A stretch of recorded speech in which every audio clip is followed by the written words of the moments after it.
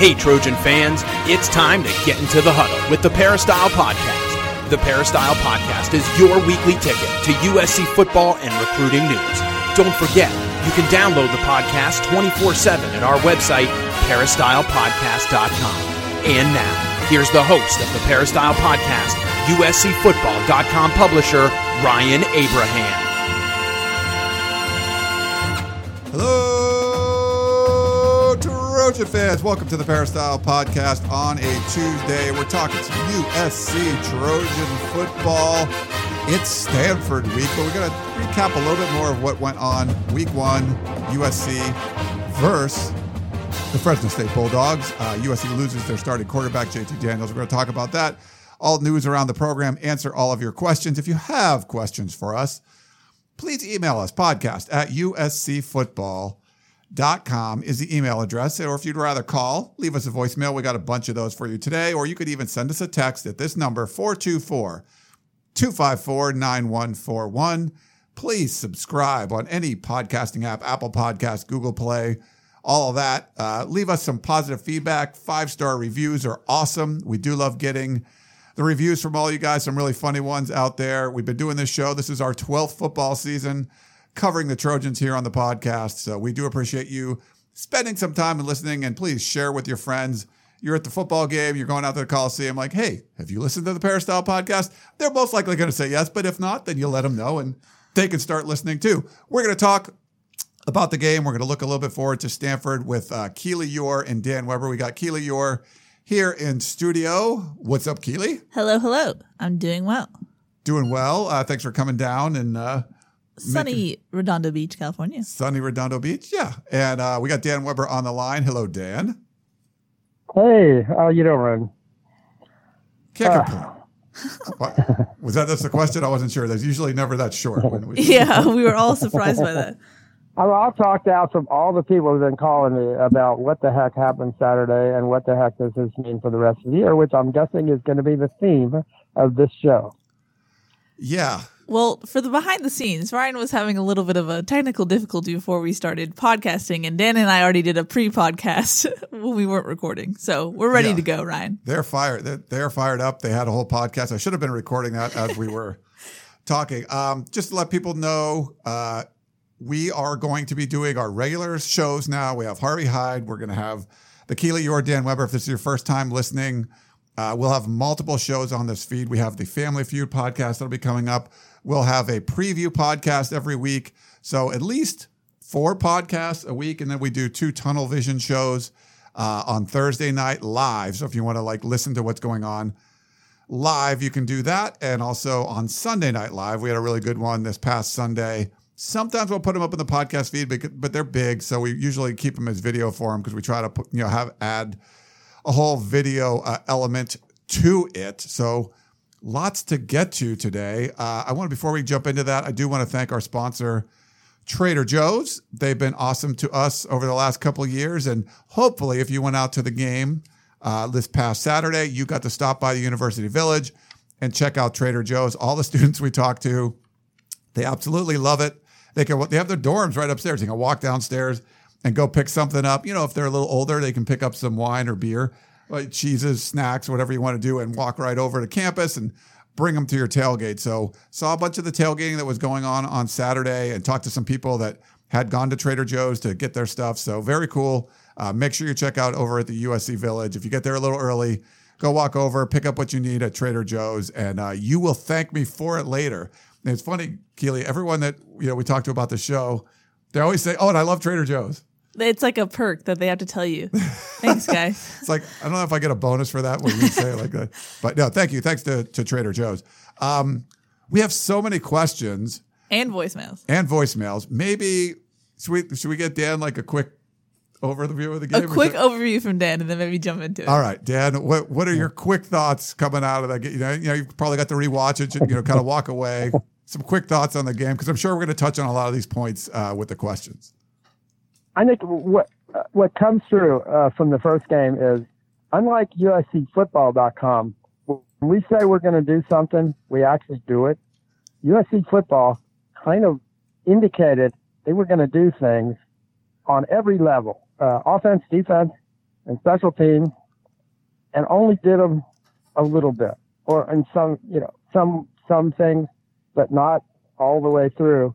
In an opening game performance that had as many moments as hey, that looks pretty good. And on balance, what you had were people walking away saying, that looked a lot like last year. I thought there were a lot of changes. And on balance, it looked too much like last year. So that's the overview. You know, it's funny. We were talking about tunnel vision. I don't know if it was Keely or Shotgun. Maybe they both made this point, because I did say that, like, the 14-0 leads are always like, you know, the nail in the coffin for USC football. You're like, oh, you don't want to be up 14-0 because you know what's going to happen after that. Now they end up winning the game. But I think Keely was talking about this too. But sometimes afterwards they would say, well, the execution just wasn't there. And last year that wasn't the case. There was a lot of problems after the 14-point outburst in the first quarter. There would be a whole bunch of problems and they just would go into the tank. But I did feel, and when they brought this up, it made sense to me, that there was just like a little execution thing that, you know, the 2 turnovers in the red zone, the bobbled snap that led to the interception. Like, you felt like maybe that was just one execution error and everything else would have been okay. Do you see it that way, Dan, where it was same? It seems similar to last year as far as like scoring output, but they seem to be at least closer to getting it right. I think they seem closer, but you know, they're one interception away from blowing another double-digit lead. Last year they blew 4 and lost every one of those games. That's almost impossible. I don't know that I've ever heard of a team that blew 4 double-digit leads in the same season and lost every one of those games. And then they're playing for their lives. You know, if he throws it sooner, they're going for a 2-point conversion. If they get the 2-point conversion, we're in overtime. Where does that leave USC? You wouldn't have liked, with the momentum of that game, that couldn't have been, a 5th game, and 13, I guess, 5th out of 13, or 12, I guess they didn't lose it in the first game last year, where they lost a double-digit lead and maybe lost the game. And that's, I think, the takeaway for many people was, man, that just looked so familiar and so unsatisfying. I think there might be another answer, but we can explore that as we go along. I think unsatisfying is a great way to describe the win. The players seem to be satisfied, but the fans definitely were not. And even us in the media, we expected to see more, you know. And it's weird to me, and like the JT Daniels thing is obviously huge, but it's not necessarily huge in my mind, because it's like, I just it still didn't look, even when he was in there were still issues like all over the place. So now, is that some sort of excuse that JT Daniels is out? I don't know. But I mean, I don't think there should be. This is make or break. Whatever, you got to roll with whatever you get, whatever cards you're dealt with, you got to make a good hand out of this year. I don't care what happens. Like, you don't have any room for error. So, Keely, what was that? I was about to say, well, who's actually making that call? Sure, we can say that. We had that same standard last season, but the people actually making that call, are they going to be the ones who are like, you know what? No, but you lost JT Daniels. It's okay. You know, and that's the big question. Yeah. No, your choice was, like, you're playing a true freshman by choice. Yep. You had 2 quarterbacks on the roster. One has started. Both have some experience, and you chose to pick the guy that came right out of high school. So he's got to be better than those guys. So you got to roll with it. So I don't think expectations should drop at all. I don't know. Do you agree with that, Dan? Or? Yeah, I think, especially when you say he's ready to run this offense. And then I think the unsatisfying part of that is he didn't really get a chance to run the offense. The stuff he did, only threw 8 passes, threw 2 bombs that were just throwing it up for grabs, which looked like last year, throwing it into coverage. One of them, he got an unbelievable catch by Tyler Vaughn. The other one, an easy pick. And that's what we saw last year in the gumbo. That wasn't supposed to be any part of what we were seeing. And we saw the defense. It just, they allowed Fresno State with, I think, 8 new starters on offense and a quarterback who wasn't all that terribly accurate. and a gutty little guy from LA. First time he's ever played almost at all in a college football game, 5th-year senior. And he leads them to 462 yards of offense. I mean, that may be the most worrying statistic that came out of that game, is that Fresno State, with all those young guys and not anywhere near the team they had last year, piled up 462 yards of offense on USC. And a defense that through the fall football showcase looked like they were going to be ready to play, fast and physical and gang tackle people and all that. And he didn't do almost any of that. Yeah. Before we jump into the questions, I just want to let everyone know a little Stanford news came out today. Obviously, for the USC, we weren't sure if JT Daniels was going to be out, but he's out, torn ACL and meniscus, so he's out for the season. He'll have surgery within the coming weeks. But on Stanford's side, where USC plays this coming weekend, KJ Costello, one of the best quarterbacks in the Pac-12.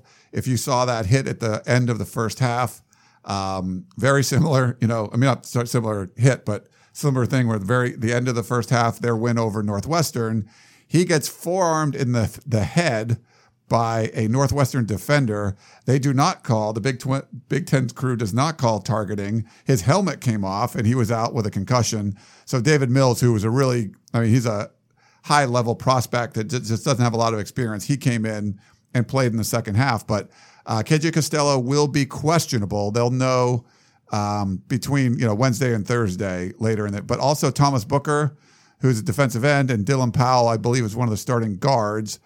They're going to be questionable. The big loss for sure is Walker Little, their best offensive lineman. So at their left tackle will be out till about midseason. So USC won't face him. The other 3 guys that were out are questionable. So just some news there. I don't know. Any thoughts, Dan? Do you think? I think with KJ Costello, one of the problems you've got when you've got a guy in concussion protocol for the first 3 or 4 days of the week is he's not going to really get to play and practice the way you would want him to get ready for a game. So, in the NFL, you might be able to do that. And he's a senior and he's been around a lot, but I don't think it helps them if they really can't clear him until later in the week. That's a tough haul for a kid to miss, a quarterback to miss that many practices. I would say you would probably think the chances are not as good that he plays if they haven't been able to clear him yet. I would think it's going to be a tough lift for them to get him ready. I think, and the one thing about this game that works out well for USC, I think, is it challenges them that you come in and you have to play a tough man game against Stanford. And this is your opportunity to show people what you're made of. You weren't the tougher team on the field Saturday night. Fresno State was. Usually, and I agree with Coach Urban Meyer was talking about that on Fox. It said, hey, it's a tough man's game. The tough teams win. Very seldom do you see the tougher team not win. The difference in talent was so great. USC was playing at home. They got away with it. I don't think they get away with that the rest of the year. And this is time for them to make up their mind that you're going to be the tougher team. We're going to out-physical people. Now, if you go another week of practice and you're not physical and you're not competing in practice, then they're going to be in trouble. They took, it sounds like, two weeks off from being physical and competitive since the end of fall camp. I thought they had a good fall camp. I haven't seen them in 2 weeks. Sounds like they haven't been doing any tackling. Sounds like they haven't been real physical. And here's the flaw. The thing that I find so difficult to understand is if you're going to hold off on releasing your depth chart until every Friday, and you make a big show of that because you want players to compete in practice, but then you don't have physical and competitive practices, what's the point? How do you beat somebody out if you're mostly, doing walkthroughs and just trying to get all the timing down and what have you? You can't beat anybody out. There's no reason to hold off the depth chart until Friday if you're not doing anything Tuesday, Wednesday, and Thursday, where they're really competing with one another and going after one another. So that was, I think, again, the secret, the competitiveness with the Pete Carroll time was that they really did go after one another in practice, and they convinced themselves, and it was often true, practices were tougher than games. Let's face it, Saturday's game, I guarantee you, was way tougher than all the practices put together for the last 2 weeks. And you think that's not true? That's a good point. Of course it is. Yep. Nice. Well, I think we got to jump into some questions here. We're going to have to almost start rapid fire, right? Like, yeah, we just got to get into it. There's a ton. Okay. But thank you for all the questions, everybody. Yeah, we appreciate it. Let's start with our buddy John in Brea, who says, I guess it's a little too early for an emergency podcast. So the simple question is, did anything change? Where was the rotation on defense? Where was the instinct to bury an opponent when you have them down? Will this team ever finish stronger than it starts? The culture did not change. Keeping Clancy Pendergast will end up costing Clay Helton his job. Hard to disagree. I mean, you had to make a statement, I think, in this game that you could do those things that you said you were going to do. And when you don't, and when it looks, as John says, it looks just like last year, that's really not a good look. And the only hope, when your only hope is, man, I hope they were sandbagging Stanford, which is probably really dumb to try to do at this point. If that's the good hope coming out of that game, maybe they were sandbagging. That's probably not a good thing. No, that's a good point. I mean, it's definitely a good opponent. I mean, it was a good defense, but it was such a brand new offense. To get outgained by an offense that was losing so many starters and a quarterback that could run the ball but looked limited in the passing game, I think that's where there's some real concerns there. You want to come out and make some sort of statement. And we've seen some Pac-12 teams fall on their face like UCLA and Arizona, but you see like a Washington State really look good and handle their business against an overmatched opponent. But they came out and you're like, okay, you look at that game and you're like, I think Washington State can be pretty good this year, and you look at Utah, you're like, yeah, how good is BYU? They're on the road. I mean, I think they're going to be pretty good this year. Colorado, even playing Colorado State, you're like, wow, I think they might even be better than we think. But you look at USC, knowing it was a pretty good opponent and going, I don't know. It looks too close. If you want to talk about statements, the most USC statement at all is the first play of the game. 61-yard return, talent shines there. And then, oh, wait, 2 sevens on the field. Something that we could have prepared for all offseason long was messed up. And so to me, that was such a great summary of what USC is dealing with right now. You don't want to get me started because I already went on a rant. I'm sorry. But well, just a little quick comment. Whenever you change a number, the referee has to announce it. You notice that? How many Fresno State number changes were there in the game? Would that number be 0? Yeah. Because they didn't ever put 2 guys out there with the same number. USC going into the game had 3 different special teams, at least, with duplicate numbers. That's like playing Russian roulette. You can't be there. Something's going to go wrong. Yeah. You just don't do it. And if you do, I mean, you've got to put some responsibility on the player. I mean, all of us know number 7, Stephen Carr, is going to be on the field on every kickoff return. Okay? That's a given. Now, if you're another guy on the USC team and you have number 7 and you go on the field as the second number 7, my message to you would be, you will never go on the field again. Your job is, I don't care where the guy is with the slip-on jerseys. If you've got a duplicate number of somebody else, it's your job to get that slip-on jersey on. You don't go out onto the field with the same number as somebody else. But to have 3 teams at least that are in that predicament, that you're hoping that in the hustle and bustle of the game and all the, on the USC sideline, are you kidding me? That they're going to get that right? That's just crazy. Yeah. And Shotgun said it happened twice last year and it wasn't called. So I said, you lose all your privileges. Like, yeah, if Stephen Carr's returning kicks, Chase Williams can't be in the game. Like, find somebody else to be on kickoff return. Like, it's not that hard. You're making it harder than it is. And for it to happen after this 9-month-long off season where all you wanted to do is get the bad taste of last season out of your mouth, and it's baffling to me. So that should never happen again. I don't get it, but it's baffling. I mean, as soon as the coin toss is made and Fresno State defers, someone should have been standing next to Chase Williams or Chase Williams standing next to someone and said, slip that jersey on me. It's that simple. It's not that hard. Yeah. Now, if you say, oh, it was supposed to be somebody and he ran into the concession stand on the way out of whatever, and now we got to put Chase Williams in. No, you don't. You don't have to ever put somebody with a duplicate number in. Ever, ever, ever. Yeah. Let someone else do it. Like, that's fine. Like, you know what? It'd be better. It's pretty close between these two. Chase, you sit this one out and let someone else play. So, I like how this is going to be a short rant about this. Sorry. Yeah, go ahead. All right, let's move on to the next question. We have a couple of questions from Paul and Menifee. I'm going to break it up by his offensive questions and defensive questions. First, he says, what happened to Velus Jones and Devin Williams at wide receiver? And then he says, why can't we not even do a victory formation from under center? Slovis almost fumbled the shotgun snap. Okay, two parts of that. The first part, Velus and Devin, and what happened to Drake London, Munir McClain, John Jackson.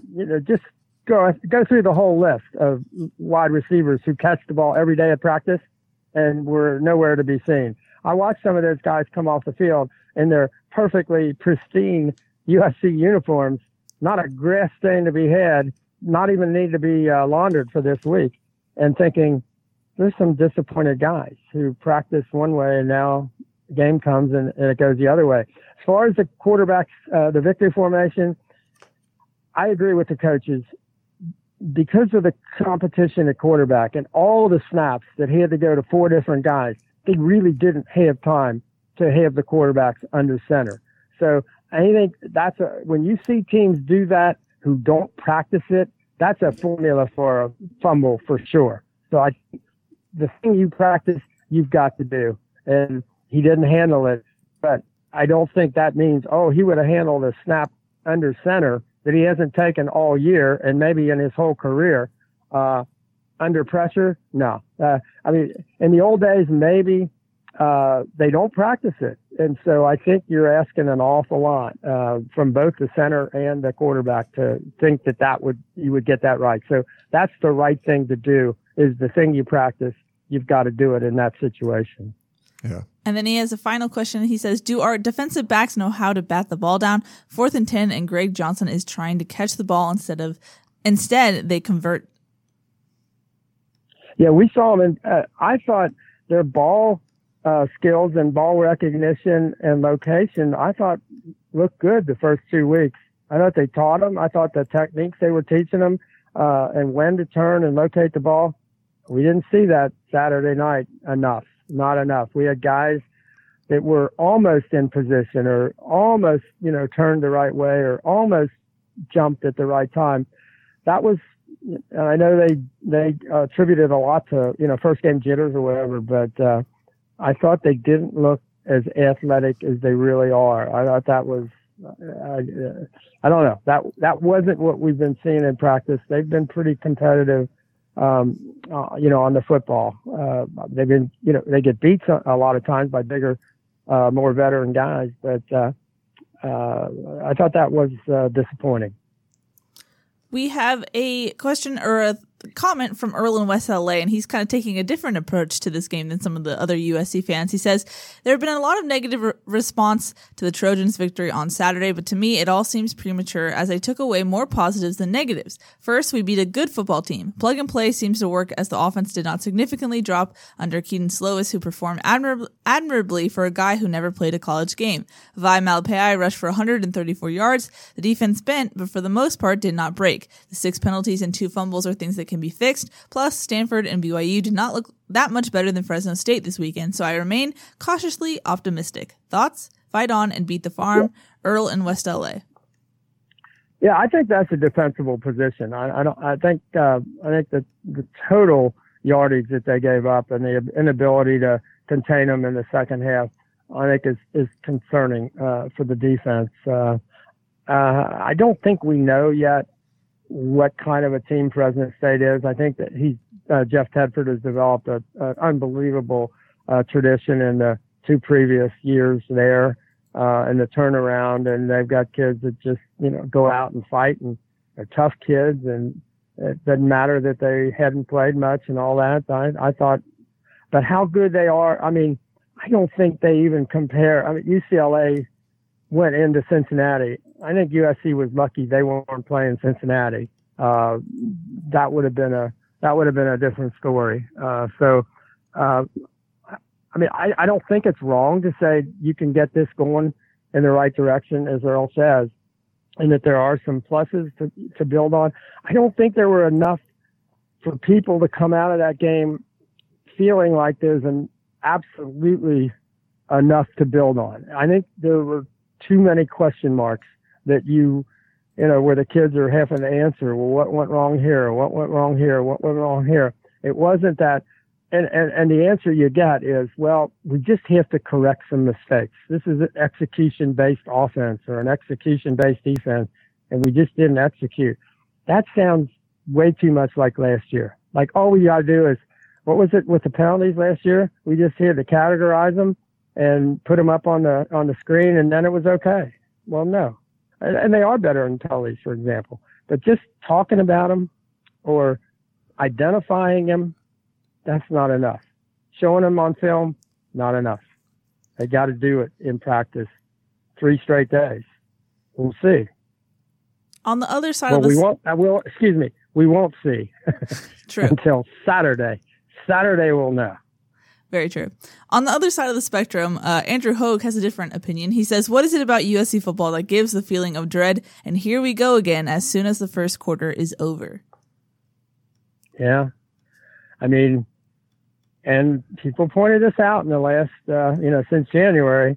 You have a team that you say, if you're the athletic director, you say they've got to make all these major changes in every single area of the program. And then you make some changes, but you still have the same head coach, the same defensive coordinator, and the same special teams coordinator. So is it unrealistic to expect once like Clay likes to talk about the bullets start flying, that you're going to revert to the way you've been, the way you see things? Maybe. We'll see. But didn't look enough different to most people, and that's corrected. Like, same old, same old. We had a question more from the previous question, more on the positive side of things. I think he doesn't like some of my takes. I'll play this one for you. Get your thoughts. Yeah, hello, Mr. Abraham. This is Lee from the Bay Area. I'd like for you to discuss this, my thoughts when Dan Weber get on your program. Just listening to your 2 latest podcasts, I'm kind of going to respectfully disagree with you. You're kind of sounding like your outlook is kind of like the Helton haters' outlook. But just let me give my quick perspective. One, we know that the whole defensive backfield, they're basically brand new. So we know we got that in the backfield.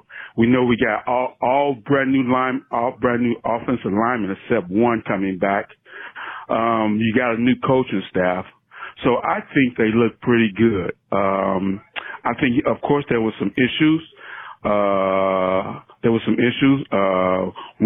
couple of them was, veteran receivers dropping the ball, Daniels throwing an interception, fumble in the red zones. I think that's possibly 2 scores right there. And I just think they look better. They're a young team, and I think they're going to get better. And all right, thank you. You have a good day. Yeah, I mean, I think there are, the glass is half full or it's half empty. I just think people wanted to see and have a feeling that things had changed enough and moving in the right direction. I think the team took enough forward steps that they countered with backward steps that left people in a place where it just doesn't look enough different. It looks like too many of the same kinds of mistakes, too many of the same kinds of issues. I think they needed more of a statement game in that game, and we didn't get it. It's that simple. So I think people aren't wrong to be a little worried about what they just saw. I think there are issues, and the issues that weren't fixed that appeared to be fixed in fall camp. And then there was a reversion when the game time got here, and just the inability to put somebody away when you get a 14-0 lead. I mean, that's when you force teams to take chances. You take the ball away. They did take it away 3 times, but they didn't get enough out of it. I mean, it took basically a 100-yard kickoff return by Velus Jones to win the game. Other than that, there was almost no difference between a pretty much brand new Fresno State team and a USC team that looked like they kind of figured out where they were going and how they were going to go there with pretty good talent. And they needed the one play out of the blue. And that was the only real difference in the game. Yeah. And, I feel bad, sorry with the take, but looking at what I saw, there was optimism there. I was reserving the right that this team could go 10-2, But what I saw on the field Saturday made me feel much more confident about my initial pick of them going 7-5. I think they're going to win some. They have more talent than everybody. They're going to win some games, but they're going to lose some games. And that, like Dan said, that was a losable game on Saturday. And you've got 5 losable games coming up. So can you win 3 of them? That would be great. Then you're talking about a 4-2 start. Do you win only 2 of them? Then you're talking about a 3-3 start. Do you only win 1? I mean, that's really bad. So I don't know at this point, but I'm glad there's going to be some optimism. There's going to be some pessimism. We're going to know a lot more after the Stanford game, which you always should know. We always talk about. It's never like it's the false positive. It's a false positive, but combined with Fresno State, I think you'll have a decent feeling for where this team is going. Yeah. Do you want to do another voicemail, Ryan? Sure. We can do one more. Let's see. We'll do this one. Hey guys, so glad that it's fall. So glad that we have football back. It's Crystal from Marina Del Rey. I think that we should have kind of a new segment on the show, maybe like interesting commentary. I'm going to nominate for the Fresno State game. I'm still watching it contemporaneously, so we're only in the first quarter. But one of the commentators said, it's like the United Nations out there, in reference to the fact that there were a lot of flags. And I would like to nominate that as my interesting commentary for the day. If you guys don't want to do this every week, totally fine with it, but just throwing it out there as an option for us to, kind of all reminisce or reflect, look back on some of the interesting comments that we have during the game. Thanks and fight on. Bye. Hey, Crystal, that's a great idea. We're not watching the broadcast, though, because we're at the game, so we'll need you guys to send in, like, what's interesting, So here's the thing that I was going to ask you guys is when I was doing the rewatch, the thing that one of the announcers kept saying was the 15 plays, the script that USC had was successful, and then everything else didn't work after that. And I felt like that narrative kind of permeated to fans, and fans had that opinion as well. Do you guys agree with that? Because for me, I thought that if USC made drops that we've seen them, or made catches that we've seen them make before, that's a successful drive. Yeah. So I don't. Do you agree with the whole script thing? I don't. It doesn't look to me like this is a scripted team. I will probably have to ask Graham now. We've got to explore the difference between the early couple of drives and the rest of the game. And what was that difference? I haven't ever gotten the sense that Graham was a scripted guy. Yeah. And that this was like in previous years. I don't think this offense, I don't think you do it that way. I think he's a feel guy. He's the guy that has a feel for the game. And I don't think that's correct. I also don't think, you talk about look like the United Nations with all the flags. USC had only 4 penalties. That's great. They can go they were averaging 9, 10 last year. If they go with 4 penalties a game for 35 yards, they really improve. They will have jumped up maybe 100 places in the college football stats from whatever it was, 120 or something or whatever. 4 penalties a game that's good. They cost them about 100 yards and a touchdown. Yeah.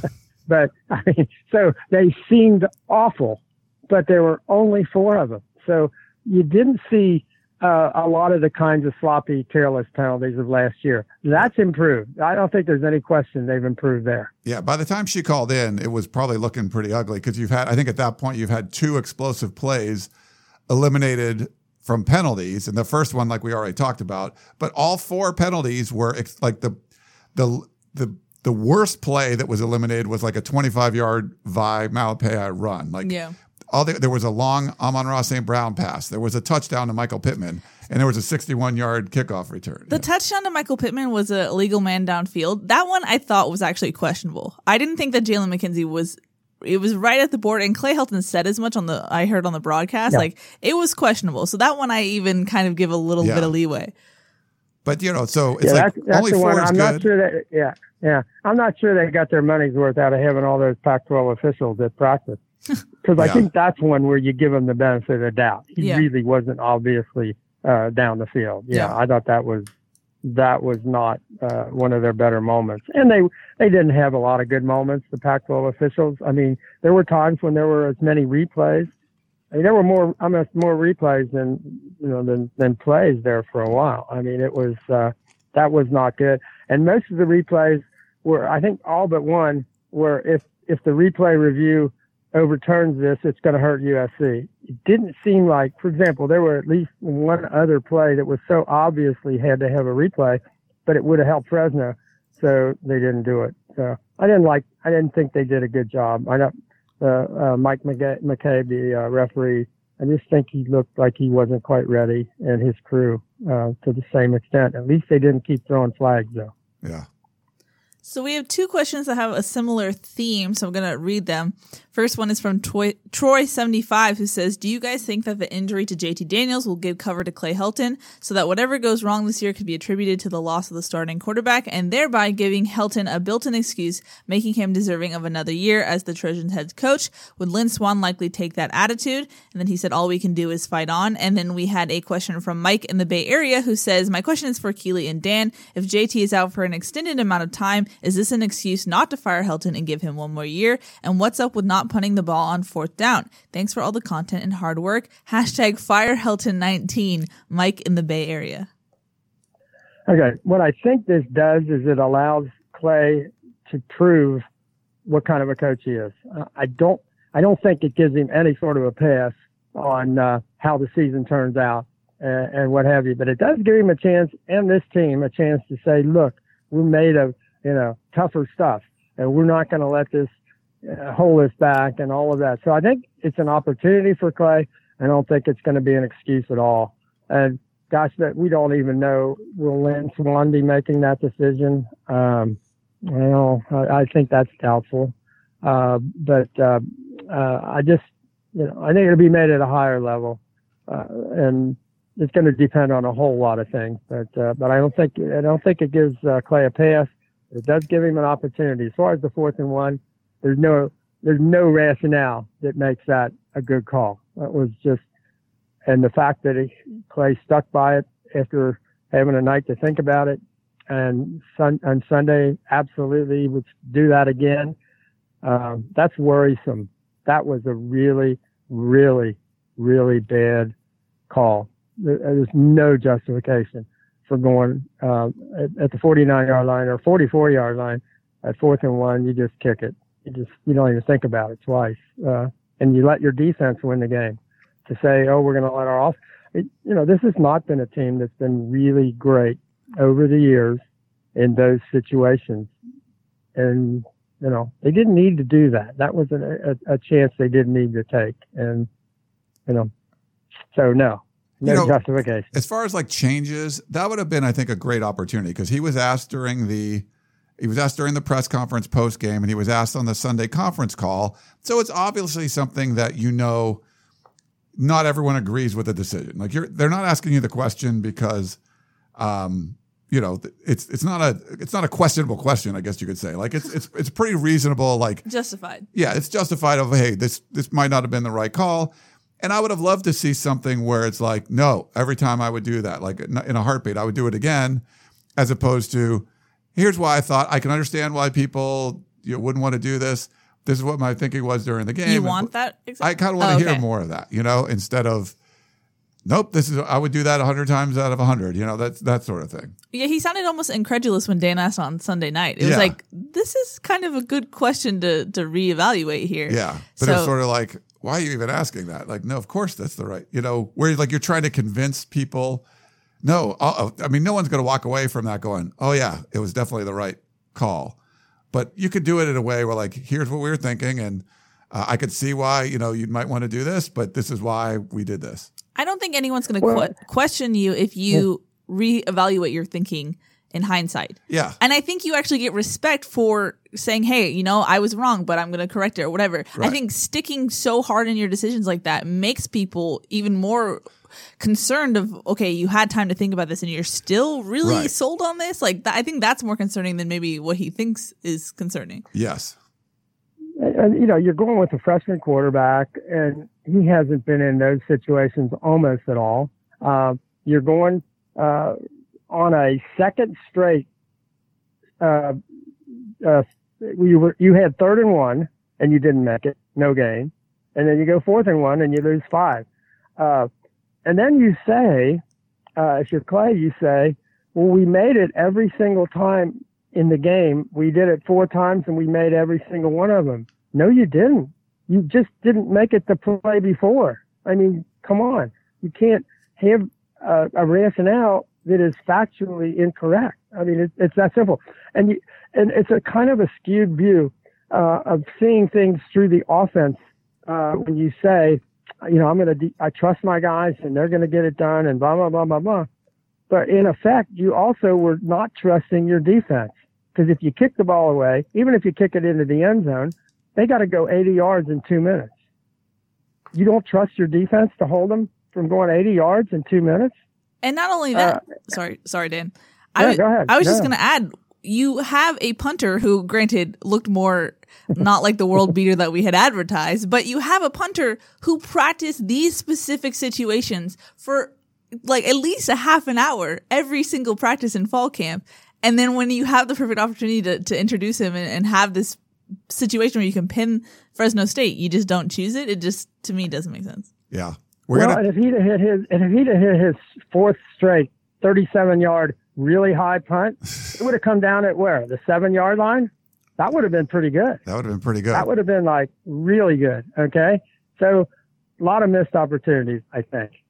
Yeah. We're going to talk about all that in a minute, Dan. We got a question about punting, but we're going to tell you about SeatGeek first. Did you ever feel like ticketing websites make getting to the event difficult on purpose? It's as if they're so big, they can get away with not caring about the customer experience. So what if their site's annoying and doesn't have the tickets you want? Hello, status quo. The real question is, how easy could it be if those ticketing sites actually cared? With millions of live event tickets and a price match guarantee, SeatGeek proves there is a better way. Search sports, live music, comedy, and more. SeatGeek has the tickets you're looking for all in one place. In an industry that tends to stagnate, SeatGeek decided to stand out from the crowd. They built the fastest way to find tickets so you can stop searching for the perfect seat and start enjoying it. Why are they better than the rest? If you look at the app, over 50,000 5-star reviews. How's that for customer satisfaction? It's a better process. They put millions of tickets all over the web in one place, and then they'll rate each deal scale of 1 to 10. And they also will display all of the seats on an interactive seat map so you can kind of see where all the details are, where your seats would be, and what it would cost. So I have SeatGeek on my phone. It's great. I got some friends going to the Stanford game this weekend, so I used it to get them a couple of tickets. Make sure you check it out if you need tickets for this weekend's game or any of the other USC games.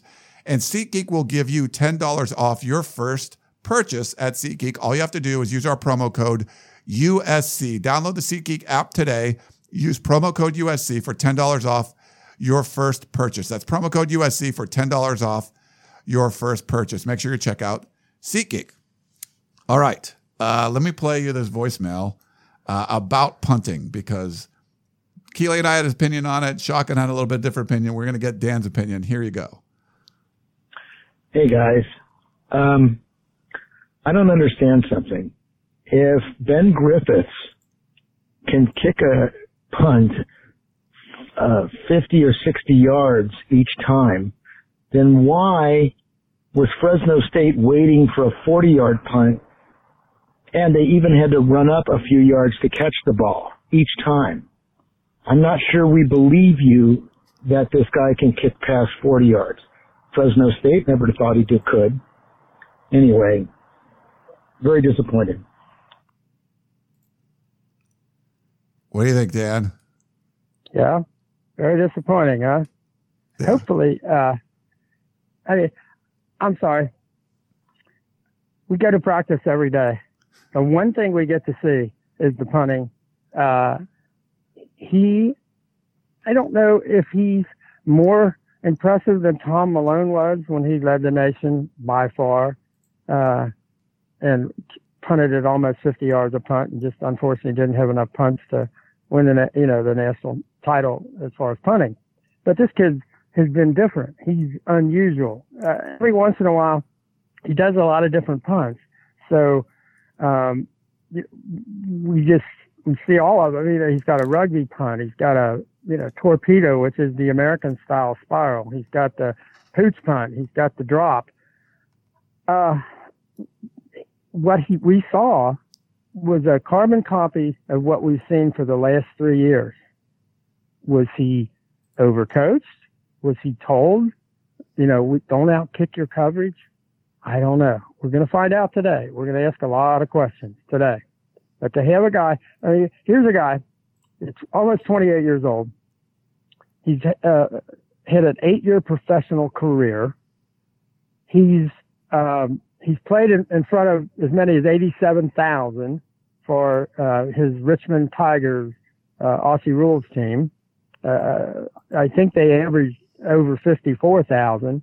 So, he talked about the difference in the claustrophobic nature because the Coliseum is so much smaller than the field they play on. But that hasn't bothered him in practice. They've gone live with, many of the punts. I don't have a good explanation. But to act like, oh, yeah, he really couldn't kick it that far. He's really a 40-yard punter. And Fresno knew. That's just, I'm sorry, that's just not a very good analysis of what happened. I don't know what happened. What do you think Fresno's going to do after the first ones are 7-yard average? They're going to come in a little bit. I don't blame him. But to act like, oh, Fresno knew he wasn't going to be able to punt it that, well, okay. I guess you know better, but that's just, don't do that. That's not a good second guess. Okay. Yeah, he can punt that far. We've seen it. If you came to the spring showcase, you would have seen it. Fall showcase. The fall showcase. You would have seen it. So I don't know why he didn't. Was he being tinkered with? Was he asked not to punt it that far so you don't outkick the coverage? That's my guess. But who knows, In a same related theme, our buddy Stephen Poway sent us a question. And first he says, is it too late to bring back Jack Sears to the team? He says, also, how do you think punter Ben Griffiths did in his debut? Thanks, and fight on. Yeah, I can't wait to talk to Ben. He's just great about his approach to things. What was he told? It looked surprisingly much like last year. And we were, with Coach Baxter, he was thrilled that all of the previous situations in the previous years, they weren't going to happen this year because he had Ben as his punter. And then they happen again. Again, it's a theme that, boy, things have changed. Wow, look where we're going to be. And then you go to the game and people are so disappointed because they say things didn't change at all. Because it wasn't where he needed to kick the ball that short. He had fields where he could just let it go. He could flip the field, kick the heck out of it, and didn't do it at all. Didn't take advantage of, again, are they not showing Stanford? Is Stanford going to line up 40 yards back and he's going to kick at 60? I don't know. But it was perplexing, to say the least, to see every one of those punts a carbon copy of the one before. Don't have a good answer. Yeah. We have a question from Steven in Culver City. He says, in light of the injury to JT Daniels, how practical would it be to require skill players to wear a lighter version of the protective knee braces that offensive linemen wear? I know that JT will inevitably have to wear one when he returns. Well, for the quarterbacks, I don't know. I mean, I don't think the skill players, you can't, no, they can't do that. Quarterbacks, some teams are still doing that, with a protective brace. Not many as much. It was more the fad for a while, and then they decided it's just too cumbersome. I'm not even sure that would have helped him the way his knee got twisted. I mean, and the problem there was not having a knee brace on. The problem was they rushed 7. USC barely blocked 2 of them. 4 of them got to him. The 5th guy was standing right there. I mean, that's inexcusable. And I don't think, if you're JT, you probably got to pick up that they're coming with 7. And you probably got to realize if I don't get something absolutely on the first look within 2 seconds, I got to throw this thing away. Because if I throw it away, we line up and kick a field goal and get out of there with a score. He didn't know that he had nowhere to go. So he tried to extend the play and tried to twist and get away from the rush. There was no getting away from the rush. 4 guys had their hands on him. I mean, that's as bad a job, and that's an offensive line that didn't really break down that badly in protection. That was the only sack. So it couldn't have happened at a worse time. You have to see it coming. The offensive line has to do a better job, even if they've got too many to block. Block all the ones you can, and make them go after him with 2 instead of 4. But then JT's got to throw that ball away immediately. They just got to go out of there knowing I'm not going to be a hero. I'm not going to make a play. There's nothing I can do, and you feel so bad for him because all he's trying to do is make a play, and costs him a year, costs USC a field goal opportunity. It's just so sad all the way around. And an offensive line that had a pretty good night in terms of pass protection, and then you get that play, and that's almost all everybody's going to remember. Yeah, we haven't talked about it yet, but I thought the offensive line did better than I expected. Compared to what we saw last year. But on a related note, I was really impressed when talking to Senator Brett Nealon after the game about that specific play. And he just exemplified a leader because he was like, I take 100% of the blame for what happened to JT. He was like, I feel horrible about it. He was like, I should be IDing those blitzes faster. He was like, someone on the line identified it to me late, and I was starting to try and tell JT, but JT started the count and I didn't know what to do. And so he started to signal the ball, and so I snapped it, and we couldn't pick up the guys. And so he was just torn up about it. He just felt bad about it. But that's something that, I think you can kind of share the blame, and he took full responsibility for it. And so that's something you want to see from your center and someone who's leading the line. So I thought it was impressive just hearing that leadership qualities from him. Yeah.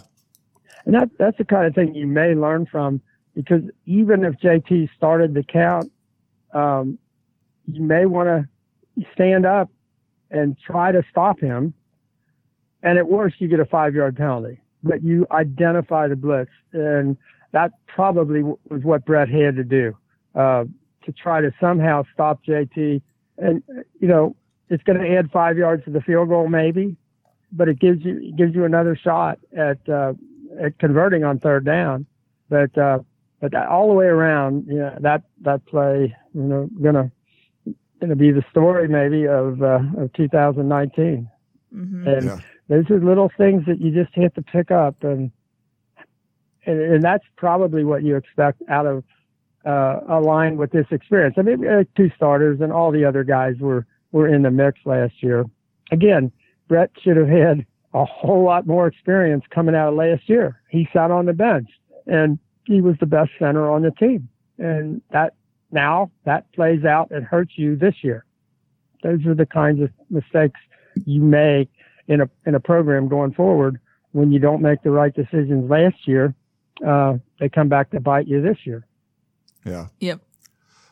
Should we do a... Sure. We have a couple more questions as well. We'll do a voicemail. Here we go. Hey, Dan, Keely, and Ryan. This question's from Jason from Longhorn Country.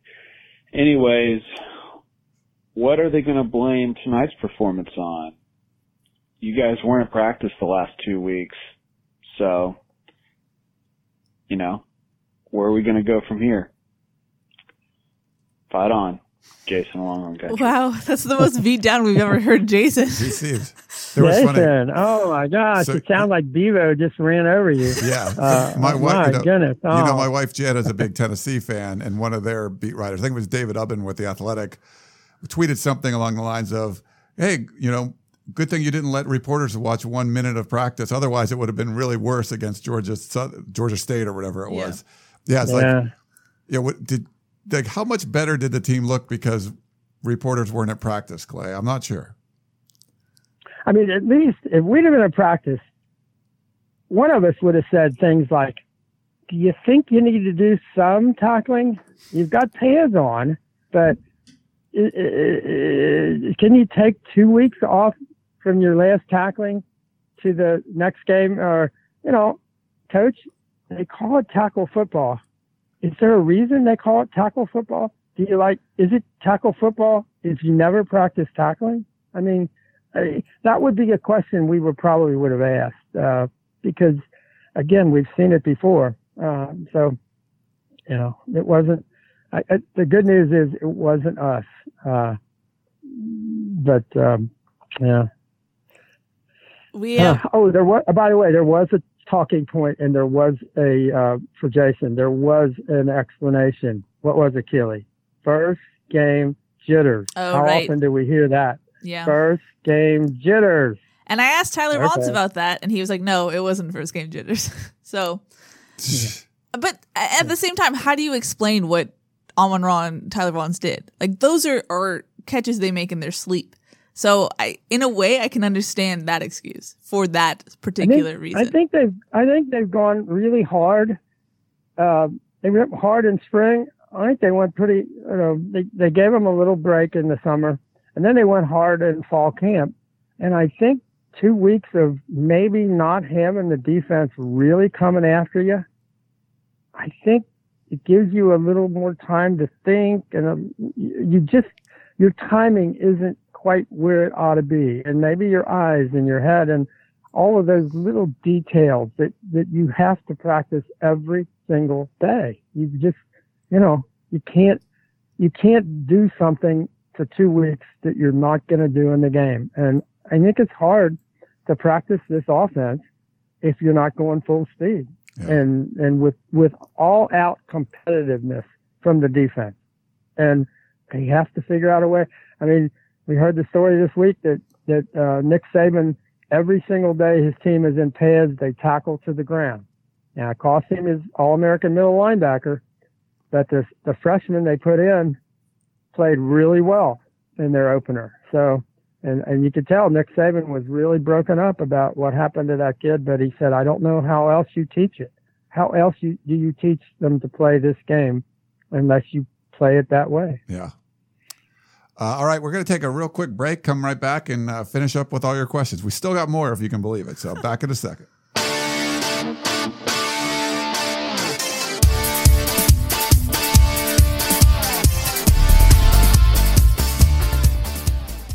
This episode is brought to you by Progressive Insurance. Whether you love true crime or comedy, celebrity interviews or news, you call the shots on what's in your podcast queue. And guess what?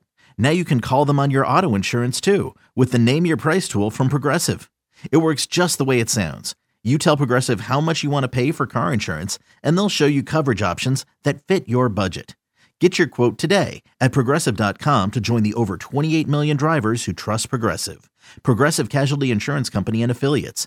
Price and coverage match limited by state law. All right, we're back here on the Peristyle Podcast. Keely, what do we got left? We have a question from Steve. We have a lot of Steves and Stevens who write in, so thank you to all the Steves.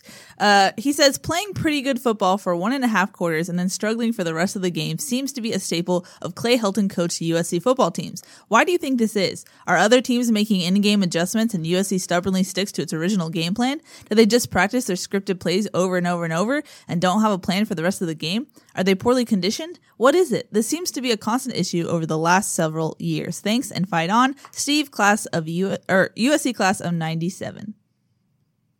Yeah, Steve, I mean, that you would ask that question is what's wrong with that. Here's a team that's made all these changes through spring practice, every fall camp. So you're basically talking about 30 practices where they did it differently. We don't see the last 2 weeks, but then they come out and it looks like they didn't do it, those 30 practices differently. That's a little scary. It's a little, inexplicable that they didn't seem to learn that what they said they were going to do and what they did do in spring and fall camp, they stopped doing in the game. Hard to give you a good explanation as to why that would happen, why you would do that. Other than the one we've got is they decided to sandbag Stanford. I don't know. You would think a team that lost 4 games where they had double-digit leads last year would not even remotely think a 14-0 lead early is plenty good, and we can just put it in the hopper and not just keep doing our stuff and running our stuff. That's pretty amazing that turned out the way it did, but it did look like last year too much. Yeah.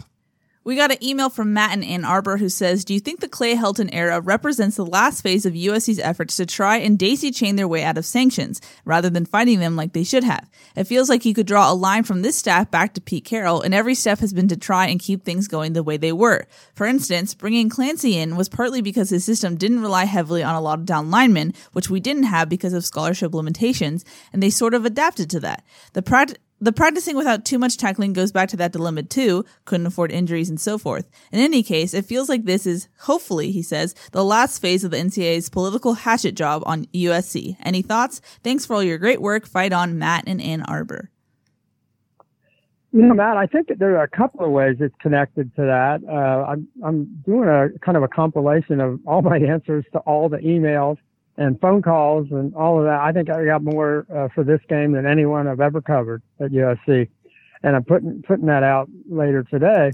And one of the emailers said he thought it was kind of a Stockholm syndrome kind of a deal that, went from from Lane Kiffin to Steve Sarkisian to Clay, where there was this thought that we can't practice too hard. We don't have enough players. We don't have enough bodies. Oh my gosh, they really screwed us. And all we can do is try to do it like the NFL does it. And maybe we'll survive with enough guys. And, obviously it worked sometimes. When Ed Orgeron came in and they beat Stanford with 13 guys on defense, what was number 4 Stanford in the nation.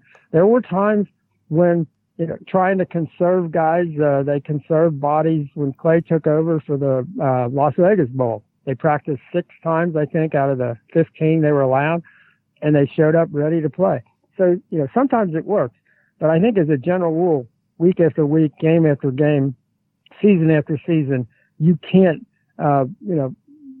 work your way out by not working hard in practice. And having that idea that you don't have enough players and we can't do it the way Pete did it, we got to do it a different way. That's got to be passed by now. They can't. They've got enough players. They've got enough players to practice hard. They've got enough players to go out there and say, we're going to be the physically tougher, dominant team when we line up against Fresno State. And I don't know that mentality has come through yet, but I think that's a good point, Matt. We have an email from Tony from the Dub, which is Whittier, apparently. He says, 2 things from my observations/questions from the Fresno State game. 1, we should run the ball more because our backs look really good and it sets up the pass instead of this modified air raid offense. 2, what is Jack Sears currently thinking, assuming that JT might be out for at least the next few weeks? We know he's out for the season. And then he says, is it a man-up opportunity? And then question 3 is, what are your thoughts on 1 and 2? Well, I think Jack Sears is thinking, hey, they had me a 4th team. What am I going to do? Be 3rd team? I don't know. And he's not sticking around. He's got 2 years of eligibility as a grad transfer, and he's going to be somewhere else in the spring. and his ability to work through all the possibilities for him would really be more difficult. If he came back to the team, he's not visiting anybody, he's not talking to anybody, he wouldn't be allowed to. So he'd be limiting his post USC career, I think, if he came back, and for no certitude whatsoever that the same coaches, that didn't pick him last year, and some of the same coaches who didn't pick him this year, and had him on the bottom of the depth chart. What are his opportunities, as a result of that? So I don't think Jack Sears changes his thinking at all. There isn't a reason for him or the coaches. I mean, they made their call, and USC is going to have to, get through with two scholarship quarterbacks, and that's just the way it worked out. I try to remember what's the first question. It was about. He says we should run the ball more because our backs look really good and it sets up the pass instead of this modified air raid offense. I thought they ran it just right. I thought they ran it. I don't know that you want to run anymore.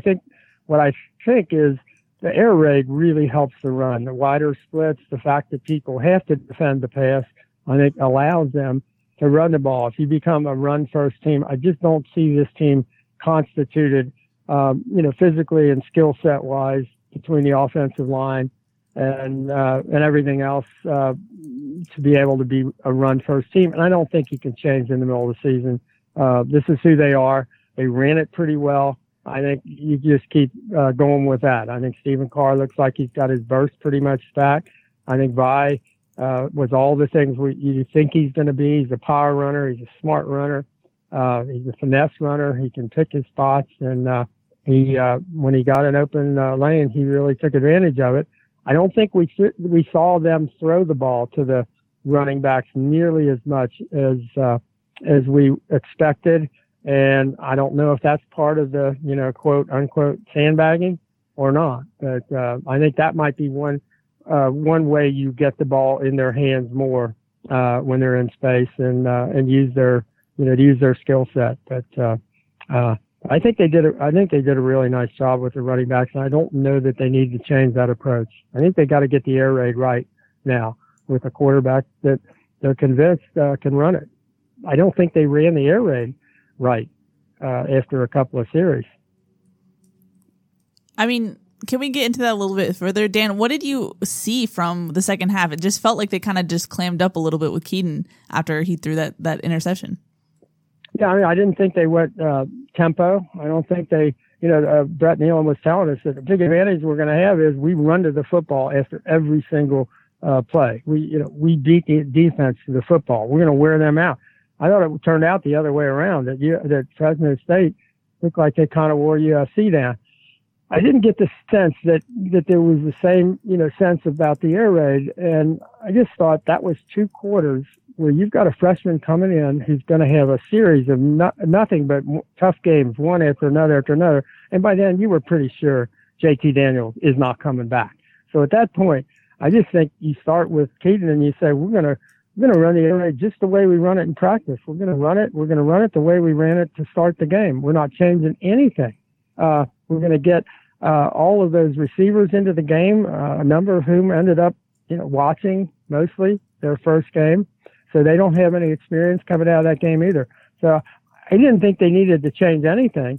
And it looked like they did change according to the, circumstances, which is not what they said they were going to do or who they were going to be.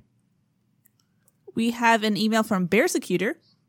He says, Dan, the growing consensus prognostication, 8-4, makes your prediction 10-2 look optimistic. But more to the point, what is a successful season and all that success would imply? 9-3 would seem plausible, as well as it lends itself unless Notre Dame and the entire Pac-12 suck. However, I would argue that 8-4 simply doesn't cut it. Now that would imply a loss to either UCLA and or Stanford, and Kelly and Shaw do not have strong teams this year. Yeah, I think that's exactly right. I know Ryan asked me right before, would I go 10-2? And I said I kept with 10-2 because that's what I had said at the end of fall camp. I probably would not have. I would have 9-3 probably would have been the smart call at that point, and that's before losing JT. So I think, and again, it's not just the numbers. It's not just the one loss. It's how you play. Do you get better? Do you get worse? And last year they got worse. Do the kids want to play? Do they want to do what you want them to do? Do you want them to do the right thing? All of those things I think are, factor into whether it's a successful season or not. But I think they still can be competitive, but they've got to come out and play defense way differently than they did. They've got to do the things they said they were going to do with the athletes they've got on defense, and they've got to distribute the ball in the air raid exactly the way that they were going to do it with JT. I don't think anything can change at this point, and we saw that it did in game one. It can't game two, game three. They certainly can and maybe should win the next two games, but not playing the way they did, against Fresno. But I think you can build a little momentum and feel like you've got something going if your freshman quarterback comes in and you don't take a big step backwards. I think the opportunity is still there, but you take a step backwards. I mean, if the second half represents how they are going to be going forward, that's not a successful season. The numbers won't, do you any good at the end of the year, but neither will just that approach to the game. So we'll see. Do they have enough guts? Do they have enough just say, hey, we're going to go all out. We're going to practice hard. We're going to play hard, and we're going to just whatever happens, happen. But we're going to trust our players to be good enough. We're going to trust our coaches to get it right.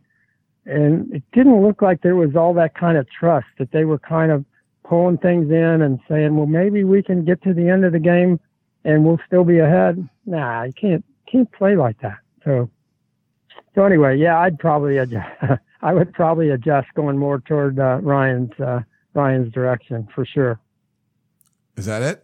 We have one more, and it's from Erlen in West LA, which an interesting question. It's not really related, but it's related. He said, the 2019 season outlook in the USC Media Guide lists walk-on quarterback Trevor Scully as a redshirt freshman. How is this possible? Don't you have to be on scholarship to have a redshirt year? No, you don't. No, you can be a walk-on. You can be a walk-on and not play or play 4 games or fewer, and you can still, be a redshirt. So no. I don't know if any of Quincy Jonte is a redshirt, is a walk-on, and he's now he earned a scholarship. Yeah. But he got to be a redshirt before he got to be a scholarship kid. True. So you can absolutely. There's no connection between redshirt and scholarship. Yeah, like walk-ons can't come in and just play for 8 years. Like they have the same rules. So, same eligibility. Yeah. One last thing from me, Dan, and this is something I think we want to ask Clay Helton maybe at practice today. I'll get both of your thoughts on this. So, you lose JT Daniels. Do you think Clay Helton's going to say his expectations for this season have now changed because you don't have your starting quarterback? What do you think, Dan? I think he will not say that they've changed. And I don't think he should say that they've changed. They were, just adamant about the interchangeability of actually all 4 quarterbacks. Now they're just 2, but they were very strong in saying that. And there's a little evidence to prove that Graham has been able to. I guess he went through 3 quarterbacks with injuries and a couple of really little regarded guys who did a really, really pretty good job at North Texas. So he's had a history of having to do this, but how that second half developed, I don't think that's how North Texas played with their backup 2 quarterbacks when they came in. My sense was they kept playing the way they were always playing, that they didn't change how the air raid went. I mean, the year he had good running backs, he ran them 48% of the time. So that could still be part of his offense. But I think they have to run the air raid, and it has to look like the air raid. I mean, we didn't see almost any of those crossing patterns and all the kinds of things that throwing the ball to the halfbacks, and we just didn't see that. And I think we need to see all of that, and they've got to have all of it ready, and they can't, say, well, we can't do this or we can't do that. If they say that, I think it's over. Yeah. Keely? I think based on what Dan said, based on how Clay Helton advertised the quarterbacks during the competition of, we have 4 guys who could step in and run this offense, I don't think you can go back on that and then say, yeah, with our backup who we voluntarily named as a true freshman, no, I don't know if he can do this. I think our expectations change. I don't think you can say that. And granted, with how Clay Helton was adamant about the 4th and 1 call and how he trusts his players, I don't think he's going to turn around and be like, no, actually, I don't think Keaton will lead us to the promised land this season, in that sense. So I just don't see him changing his outlook. Now, are they going to give Keaton a full opportunity to run this? Are they going to get scared and kind of take things away from him? I don't know. And that's what I'm really curious to see going forward. Yeah. No, I agree with you guys. And I will say this. When they named the quarterback depth chart, I was like the bad guy who kept saying to them, what happens if JT goes down right away? Because I know you really think that working with Keaton for a whole year and he's really going to be able to be developed and brought on. But what happens if it happens right away? Is that depth chart still holding? And are, in favor of 2 guys who have stepped in, have done well stepping in. And it was like I was the first one that brought that to their attention, that they hadn't really focused on what happens with an early season injury that knocks JT out. It was like, oh, well, that's our depth chart. We'll just, I guess, stay with it. I would have liked to have had them think a little bit more through that depth chart with the possibility that your quarterback could go down in game 1. Yeah. And I'm not sure that happened. That's the weird thing is Dan and I were randomly on that. Like we talked about it in an instant for a while. Like what happens if JT goes down? Dan, to his credit, asked Graham Harrell and Clay Helton, and they were just like, kind of like, why are you asking this? Right, yeah. And it's just, that's why I was so curious about Sunday, whether or not they were going to go stick with Keaton. Is like, I can see a scenario where if you think Keaton's going to come in for garbage time reps or maybe a couple plays if JT gets his bell rung, yeah, you name him the backup guy, but leading you to the next 11 games as a true freshman, do you go with that? That's why I was curious, but they're sticking with him, so we'll see. Yeah. It's, to me, and I agree with you guys 100%, you had quarterbacks on the roster with experience. I don't think the true freshman thing is an excuse. It's supposed to be plug and play. There's just no time. There's no grace period anymore. Like, this is all borrowed time, in my opinion, anyway. So, whatever it is, you've been given lemons, make freaking lemonade and figure out ways to win games. You still have the more talented team pretty much against everybody you face. So, yeah, you're going to play a true freshman quarterback 2 years in a row. Has that even ever happened? I don't know, but it's rare, but those aren't excuses. I don't think expectations should fall. You got to win the Pac-12, at least the Pac-12 South. So it doesn't change to me. And I don't think Clay Helton can come out and say anything different, but there are some fans that are thinking like, well, now you have a freshman. Like, no, you don't have to have a freshman quarterback starting. That's on you. Like, you picked a freshman quarterback. You had guys with experience and you said that this guy was better. So if he's better than the dudes that have experience that you've actually got to train for a couple of years, he better show it. And your system better, showcase him and the team better win. And that's my opinion. It's like, it doesn't matter. Like, there's no excuses this year. You just win. I would say this, he better be on a very short leash. JT was not on a short leash, nor should he have been. A true freshman quarterback, if you want to be like a baseball coach, there are times where for the pitcher's own good, you take him out of the game. I just think it's a different dynamic in terms of what kind of a leash does your true freshman quarterback have when you've got a Matt Fink who has stepped in and he's a bigger, stronger, guy. He executes this offense well. I mean, he was 18 of 22 in the 2 scrimmages.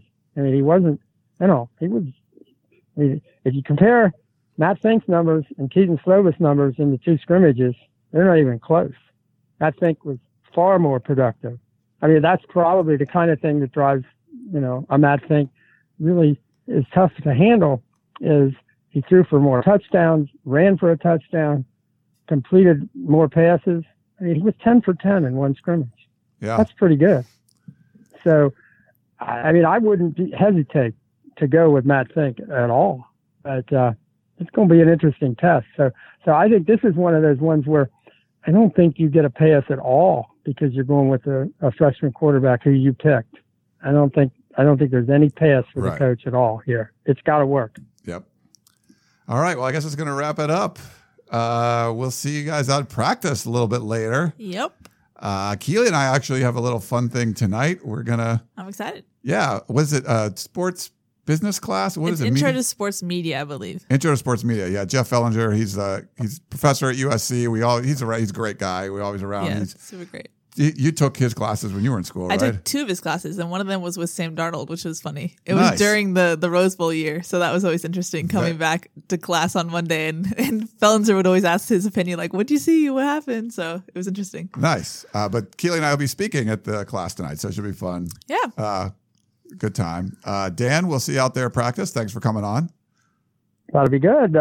No signing autographs, Kelly. I know everybody you're going to be introduced this is the student everybody wants to be like. No, I would think that's probably true. No, I doubt it. If I know college students, they're going to be on their computers, not even paying attention to us. So usually, the last couple of times I've done it, you get some questions. There's some people that are like, this isn't really interesting, and other people are like really into it. But I think my ego, Dan's going to take a hit if like everyone's talking to Keely and not me. They're not going to do that. You're the Ryan Abraham. Oh, please. Okay. All right. Well, let's go wrap it up. Keely, you're Dan Weber. I'm Ryan Abraham. Make sure you check out USCFootball.com for all of our content, plus the rest of the squad. We do appreciate you tuning in and listening to our little show, and we will talk to you next time. You may have noticed that shopping at Trader Joe's is unlike shopping at other markets. People ask us all the time how we manage to have such unique, interesting, and delicious products at such great everyday prices. This is Dan Bain of Trader Joe's. The answer is simple. It's all in the way we do business. We buy directly from the manufacturer whenever possible. This helps to keep our costs low, and we pass those savings on to you. No gimmicks, just great values at honest prices. Every day at Trader Joe's. Thanks for listening. You've been listening to the Peristyle Podcast, presented by USCFootball.com. Be sure to tune in next week for the latest news on Trojan football and recruiting. Don't forget, you can automatically download the podcast directly to your smartphone or tablet for free. Just click the iTunes link on peristylepodcast.com or search for Peristyle Podcast at the iTunes Music Store.